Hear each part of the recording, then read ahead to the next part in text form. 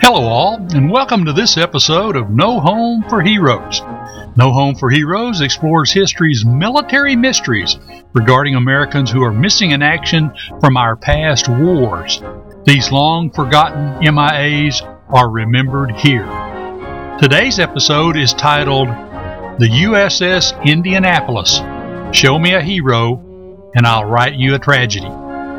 Today's episode of No Home for Heroes is taken from the files of the Chief Rick Stone and Family Charitable Foundation.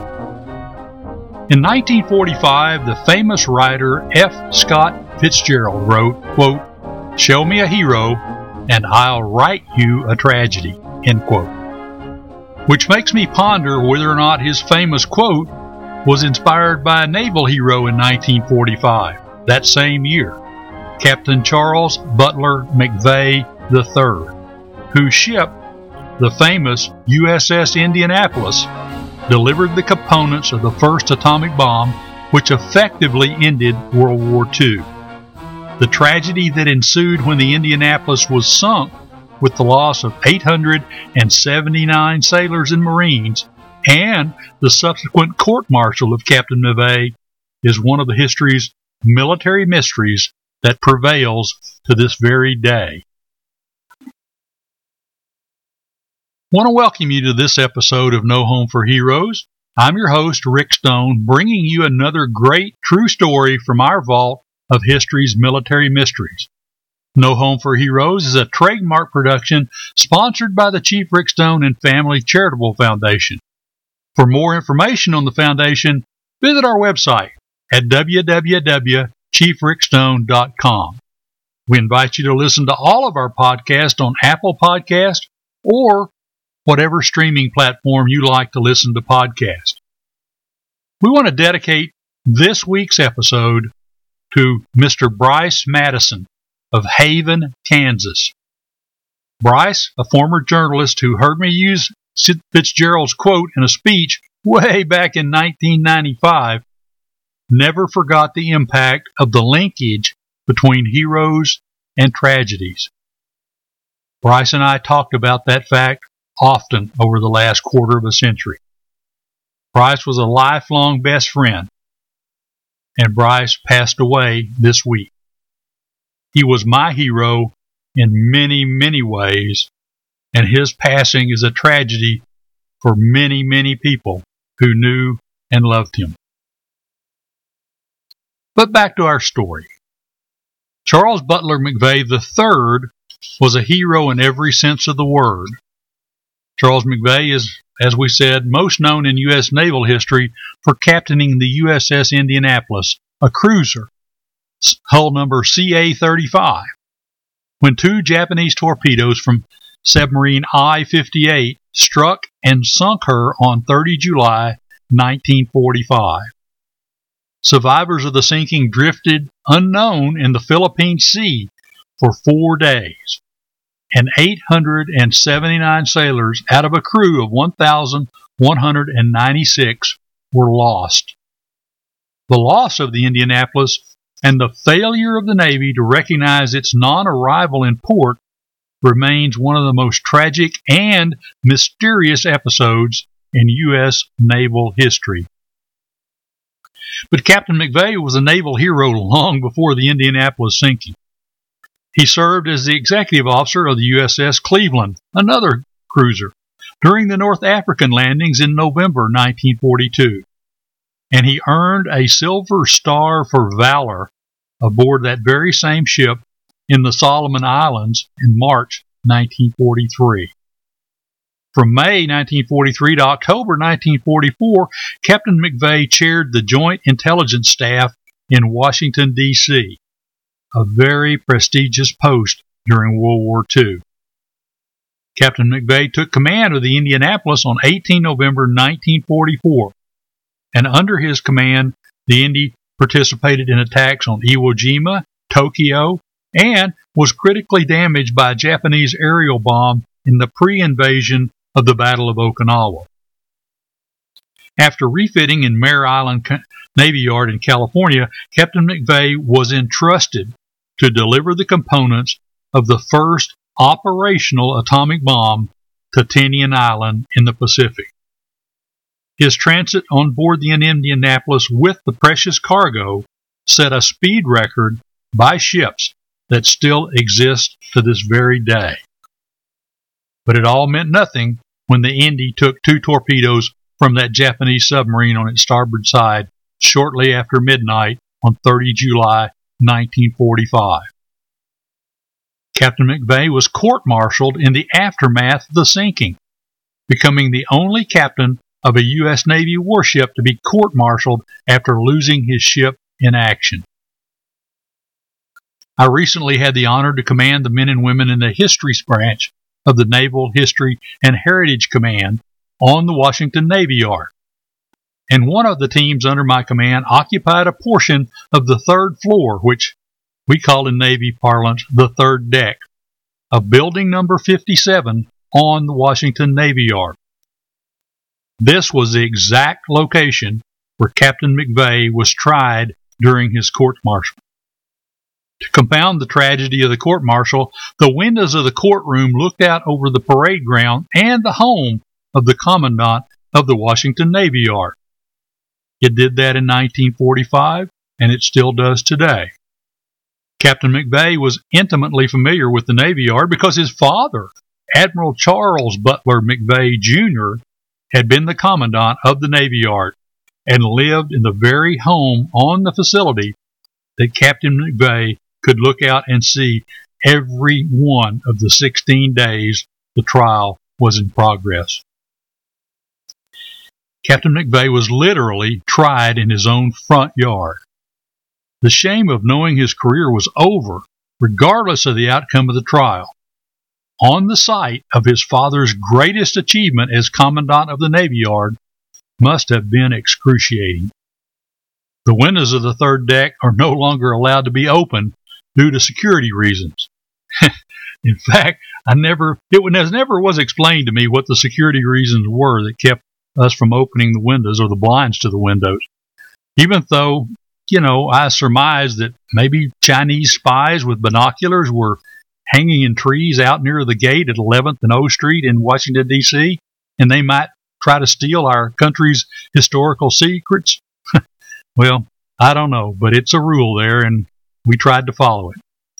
Despite the security mandate, I have to confess that once or twice I peeked through those closed blinds and tried to imagine Captain McVeigh's agonizing internal demons as he viewed the scene of past family glory while he was enduring the agony of a court-martial. Less than 5 months after the sinking of the Indianapolis, Captain McVeigh was found guilty of recklessly endangering his crew by failing to zigzag, in spite of the Japanese submarine captain testifying at the trial, stating that such maneuvers would not have changed the outcome of the attack. The conviction, as expected, effectively ruined Captain McVeigh's naval career. It was controversial at the time and remains so even today. Ironically, the Indy was sunk on her return to the Pacific Theater for the staging of an invasion of the mainland of Japan, an invasion estimated at the time that might cost 1 million American casualties, an invasion that was made unnecessary due to the dropping of the atomic bomb delivered by Captain McVeigh and his gallant crew. Of the estimated 900 men on board the Indy who went into the water after the sinking, only 316 survived to be rescued. After 4 days and 5 nights, the survivors were finally sighted by a U.S. Navy aircraft on routine patrol. The pilot radioed the report of, quote, many men in the water, end quote, which alerted a PBY flying boat that in turn alerted multiple rescue ships who sped to the scene. But, and there's always a but in history's military mysteries, not all of the Indy's crew who died remained missing. During the period 3 August through 8 August 1945, 6 ships were involved in recovering, identifying, and burying at sea bodies that were found near the scene of the Indianapolis sinking. Those ships were the USS Alwyn, commanded by K.F. Newport. He recovered 3 bodies. The USS Alvin C. Cockrell, commanding officer M.M. Sanford, that recovered 7 bodies. The USS Cecil J. Doyle, commanded by W.G. Claytor, recovered 21 bodies. USS French, commanded by R.C. Robbins, recovered 29 bodies. And the USS Helm, commanded by A.F. Hollingsworth, recovered 28 bodies. The USS Madison was the last ship to recover bodies, commanded by Donald W. Todd, and they recovered 3 bodies. Of the 91 total bodies recovered and given a burial at sea, a total of 45 were identified by various means, buried at sea, and removed from the official list of those missing in action from USS Indianapolis. That arduous and distasteful task of recovering bodies and rendering a decent burial at sea in accordance with naval tradition provided closure to 45 families who would have forever wondered about the fate of their loved one. But, and here's that but again, but what about the mystery of the other 46 bodies who were recovered and given a burial at sea and who remain on the missing in action list to this very day? Well, investigators from the Chief Rick Stone and Family Charitable Foundation have uncovered documents in the archives that lead us to believe that a dozen or more of these heroes from the Indy who were given a burial at sea could and probably should have been identified in 1945. In the coming weeks and months, our No Home for Heroes podcast will be devoted to unraveling some of these mysteries, and some of these long-forgotten heroes will be explored on our podcast. And we are working with the U.S. Navy's History and Heritage Command and the Indy Survivors Organizations to officially resolve the mysteries and report the resolutions to the Department of Defense.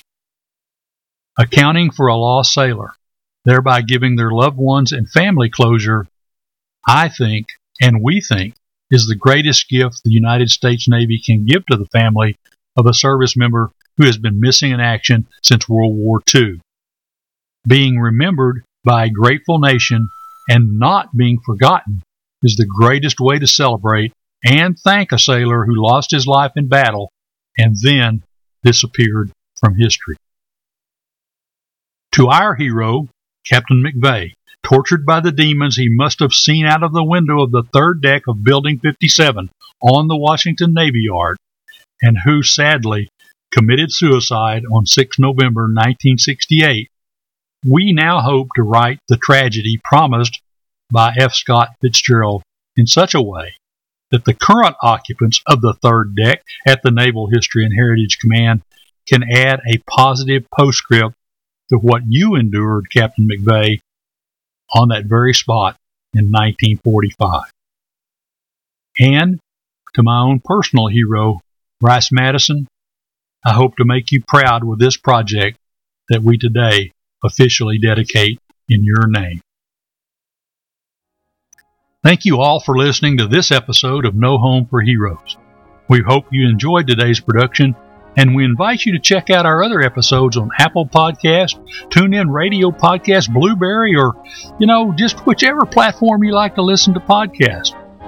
We greatly appreciate your comments, and a special link is available for you to contact us on our website at www.chiefrickstone.com. We again thank you for your support of our mission to provide information to the families of missing American servicemen and missing American servicewomen. Every assistance counts, and you do make a difference. Until next time, be careful, be safe, and wishing you fair winds and following seas, and yes, Bryce, fair winds and following seas to you. I'm your host, Rick Stone, reminding you that poor is the nation that has no heroes, but shameful is the nation that having heroes forgets them.